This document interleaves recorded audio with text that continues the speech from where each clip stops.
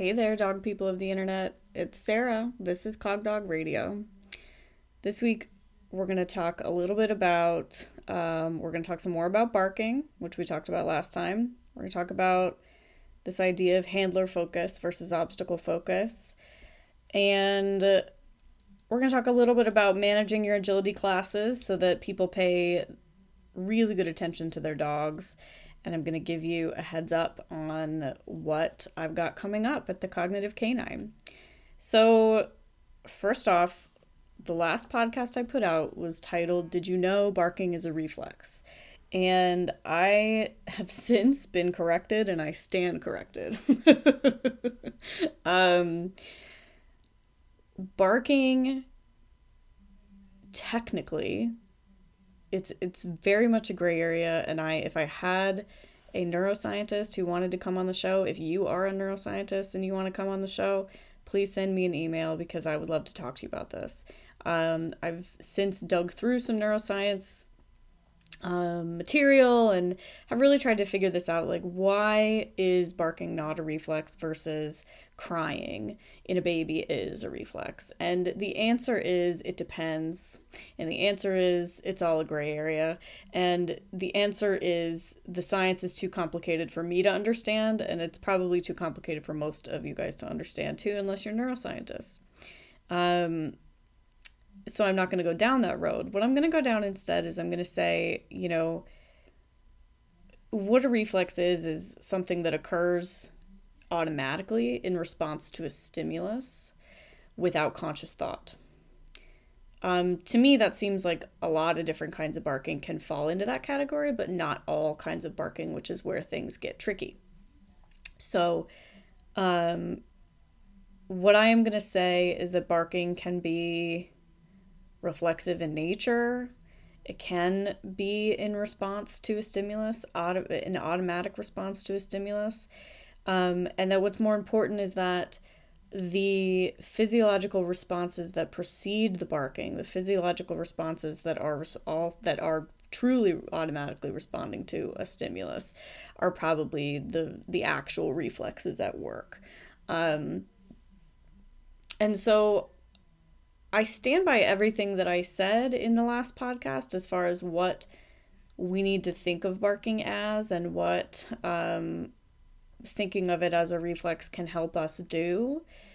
But we can't technically classify barking as a reflex. And so I wanted to clarify that and correct that for you all. Next topic, I got an email from an agility instructor just kind of saying, how can I make it clear to people how punishing they're being to their dogs when they ignore them or when they kind of throw up their hands and sigh in frustration at themselves but not their dogs, and how can I make people be better about that? And the truth is that whenever you're trying to change behavior, you can either reinforce what you want or you can suppress what you don't want. So what we don't want is the person sighing or throwing up their hands or turning away from their dog. And I'm going to admit that I took a punishment route with this with a couple of human students several years ago, and I made them give me $1 every time they did it. I explained to them what it was they were doing. I told them to bring a wad of ones next time they came, and they gave me $1 every single time they engaged in that highly punishing behavior to the dog. It worked like a charm for one of my handlers, and the other one just became more frustrated and kept doing it, and was mad at herself every time she did it, but kept doing it. And I look back on that and I think, wow, I could have been smarter about that. I'm a reinforcement-based trainer. Using punishment on people is maybe not the smartest move. The fact that it worked for one person and not the other speaks to the differences in learning subjects and would probably be applicable to dogs, that if you're going to use a straight up suppression model, it's going to work some of the time and it's not going to work some of the other times. So what I could do instead is I could teach an incompatible behavior, and then I could cue that behavior in the moments that I wanted it until it started happening on its own. So I'm going to give you an example. If you would like, your student to pay attention to their dog first when finishing a sequence, as opposed to turning to you, the instructor, number one, understand you have built that behavior by responding to them every time they turn away from their dog and turn to you looking for instruction. So you have to stop doing that. And what I would do is say to your students, listen, at the end of your run or at the end of a mistake or any pause in training, I need you to first reinforce your dog. So first turn to your dog and reinforce them. And you can give them a tug, you can give them food, but you're always going to turn to your dog and reinforce them at the end of anything. And the cue for that behavior is going to be pay the dog. So I'm going to say, pay the dog, okay, when I want you to turn and reinforce. And then what happens is the handler finishes their run, they turn to the instructor, which is the behavior they've learned to do, and the instructor says, pay the dog. If the handler does anything other than paying the dog, the instructor repeats, pay the dog, until the handler begins to pay the dog. And then I, as the instructor, would go ahead and give my feedback on that sequence. And as I'm giving my feedback, if the person disengages from their dog, I stop giving feedback immediately and say, pay the dog. And if you don't want the person to reinforce continually while you're talking, but you want them to occupy their dog another way, you need to put that on cue as well for the person and cue them in addition. You are training people, not just dogs. It's not going to be helpful for you to explain to them how punishing that is for their dog because they don't understand that. And again, that's still your attempt at using punishment to alter this behavior, which we don't want to be doing.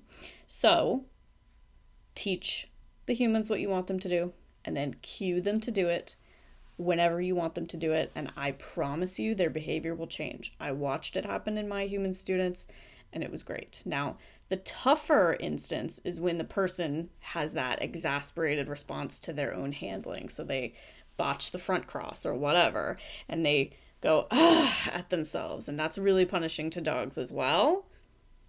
When that begins to happen, when the mistake occurs, you, the instructor, before that other behavior happens, yell across the field, pay the dog. So you've got to be as on it, as observant of their behavior as you would be in any other animal that you were trying to train.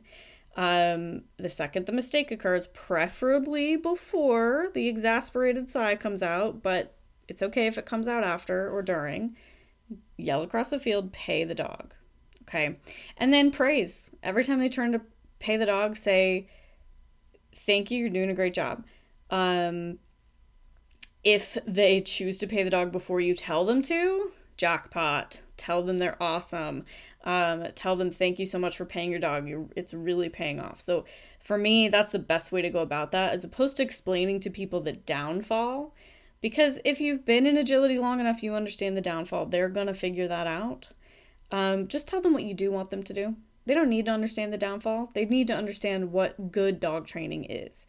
A lot of times we get hung up on explaining to people what's bad about stuff, and then we don't explain what's good about things. That's the same across the board for all dog training. If you're a dog trainer and you're constantly posting about how damaging XYZ tool or equipment or method is, but you're not talking about what's good to be doing in dog training, you are digging your own hole. You are not actually improving our industry. So always just teach people what good habits are, as opposed to trying to explain to them why their current habits are not good, and you'll get much further in the teaching of your students. Next little piece is I talk a lot about stress reduction in dogs during training, and a lot of the times I use a lot of food for this. So eating is a really natural stress reduction for, I'm not sure if it's all species now that I think about it, but it certainly is for dogs and it certainly is for people. When you eat, your body releases serotonin and it makes you feel better. It makes you feel nice. And so eating and freaking out are kind of incompatible. And so if the dog is kind of spinning up during a training session, I'll just have people throw a handful of food on the floor and the dog will just kind of slowly consume all that food, and then they'll find that the dog is calmer afterwards. And so I use a lot of food. And a question that I keep getting is that what I would do for a dog that had, quote, too much handler focus? So backing up, this idea of handler focus is in contrast to the idea of obstacle focus. And these are some of those terms that exist in dog training but don't exist anywhere else because they're really only applicable to dog training, specifically really agility training. And what's important to note here is that handler focus kind of means that the dog is, just as it sounds, focused on the handler. And then obstacle focus is the dog is focused on the obstacle ahead, really on the task at hand. And the truth is that there aren't dogs that have more handler focus than obstacle focus naturally. We're not talking about natural stuff. We're talking about dog agility, and there's nothing about it that's natural, okay? Are some dogs more comfortable working at a distance than other dogs? Of course. Border Collies were bred to gather sheep very far away from a handler, so a lot of them are much more comfortable working at a distance than, say, a gun dog that was bred to work very close to the handler in the field. However, none of this has anything to do with handler versus obstacle focus.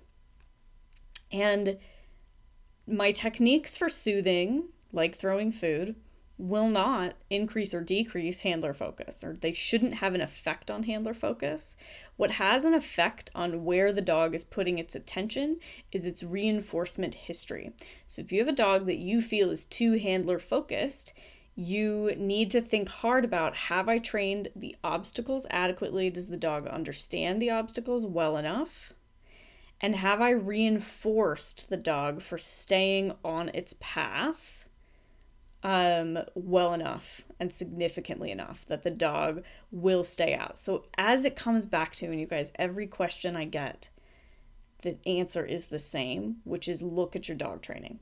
Examine your training plan. And what your training plan involves is reinforcement strategies. So where are you delivering reinforcement? Does the dog understand where you're going to be delivering reinforcement?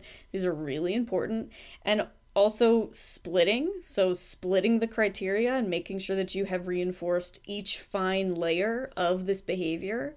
And then just consistency and keeping that criteria consistent. So if you feel like the dog has more handler focus or more obstacle focus, that's the dog just telling you about his reinforcement history and not much more. So think about that. Now, certainly a reinforcement strategy for a dog that liked to be near the handler would be away from the handler. So throwing food, throwing toys, sending the dog to a remote reinforcer would be a really good idea for those dogs. And therefore, scattering food off your body could seem a little counterintuitive, but understand that these soothing techniques are not meant to reinforce anything.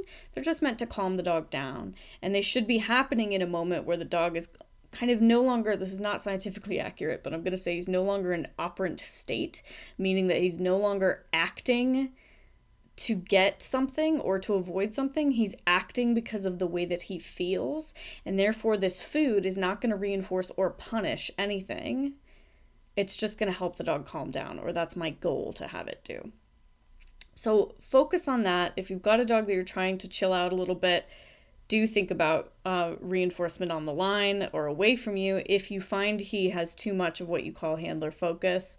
But don't worry too much about the soothing techniques being on or near you, because they shouldn't be given in such a way that it produces behavior. And if it is producing behavior, you have to kind of examine when you're giving it and what's going on there. So I hope that's helpful. And next, I'm just going to talk about my upcoming courses. As most of you know, I'm wrapping up my first course for Fenzi Dog Sports Academy. It's called Worked Up, and I had such a blast teaching this course. I had an amazing group of gold students. Those are the students that post video and work with me through the material. I had an excellent chunk of silver students. Those are the ones that don't post video, but they can post questions, asking really smart questions and engaging in good discussion. And I had a ton of bronze students who have given me some direct feedback to my email or on Facebook about how much they're enjoying the class. And I just can't say how much fun it's been to put this material out there because it's material that means a lot to me that I think needs to get out there in the dog sport world. So I've got 2 courses coming up for the April term. The classes start April 1st. Registration opens March 22nd. So the first one is a class I'm teaching by myself, which is the whole picture, behavioral wellness for performance dogs. And the whole picture is about a couple of things. So it was spurred by my concept called the 4 steps to behavioral wellness. And as a reminder, the 4 steps to behavioral wellness are exercise, enrichment, nutrition, and communication. So in preparing for this course, I really looked at these 4 pillars and tried to give material related to each to help people help their dogs feel more fulfilled in general, to help them have a better performance. So we're going to really look at exercise and look at, is my dog getting adequate exercise? And that doesn't mean is he getting enough? Is he getting adequate? So is he getting the right kind of exercise, and how do you tell? So we're going to talk about which kinds of exercise are just wearing your dog out without actually enriching or improving your dog's life. We're going to talk about which forms of exercise are going to give you the best bet as far as behavior change that you might want to see. And that's really interesting stuff to me. Enrichment, we're going to talk about how do we get these dogs' brains working without actually doing a training session. I do love training. We're going to talk about training, but having the dogs use their brain to problem solve, to get things for themselves, as opposed to problem solve to get things from us, can be really, really an amazing experience for them and can help empower them and have them feel just more self-confident and more fulfilled in their daily lives. So we're going to talk about different kinds of enrichment, what's best for shy dogs, what's best for bold dogs, and what can we learn about them by observing them work through a problem that doesn't involve a person.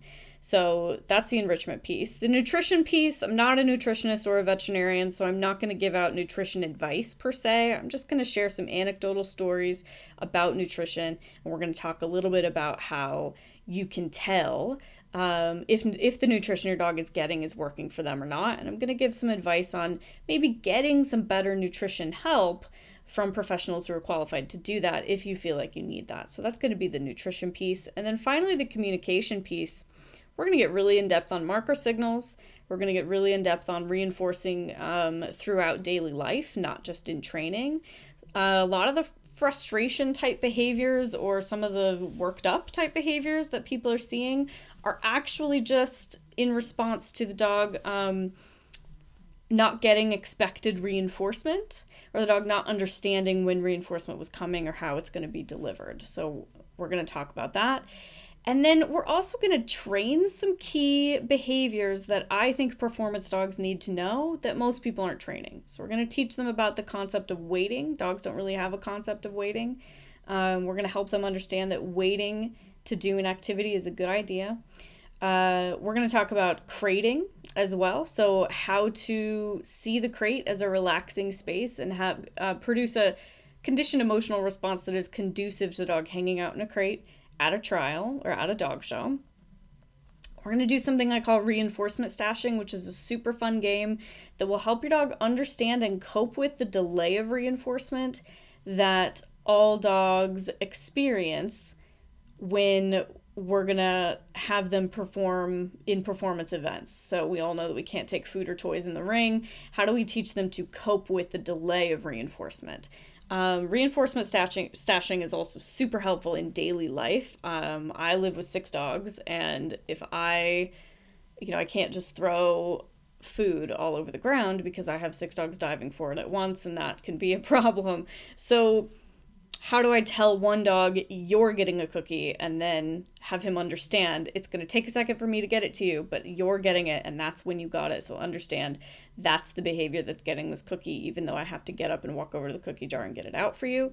That kind of thing. So reinforcement stashing is going to be really important. And we're going to teach a bunch of other stuff. We're going to have the dogs understand to redirect their attention to the handler in the face of social enticement, and just basically produce these mentally sound, behaviorally sound working dogs for you guys. So that course is the whole picture, and I really hope you'll join me for that.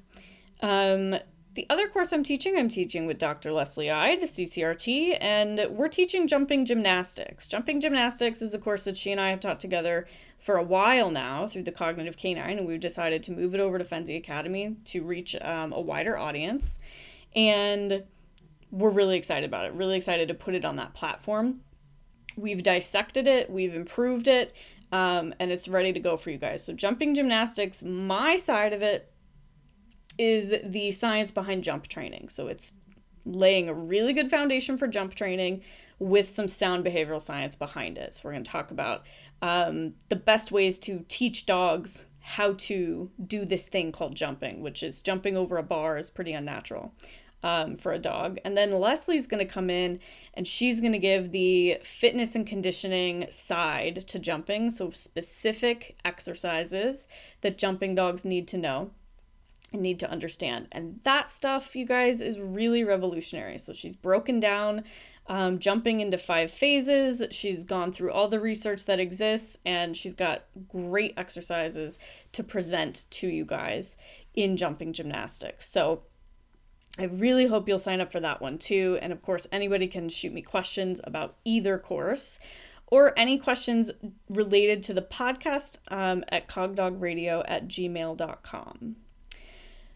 That's it for this week, you guys. So I hope you'll join me in a couple of weeks. Shoot me your questions, shoot me your suggestions for what you want me to put on the air, and I hope that you will sign up for one or both of those upcoming courses. You can do that at fenzidogsportsacademy.com, and of course those links are going to be both on my website, which is thecognitive-canine.com, and at my Facebook page, which is facebook.com/thecognitive-canine. If you haven't liked the Facebook page, I suggest that you do, because that's the best way to get all of your updates on everything that I'm doing. So thanks for listening, and we'll talk to you next time.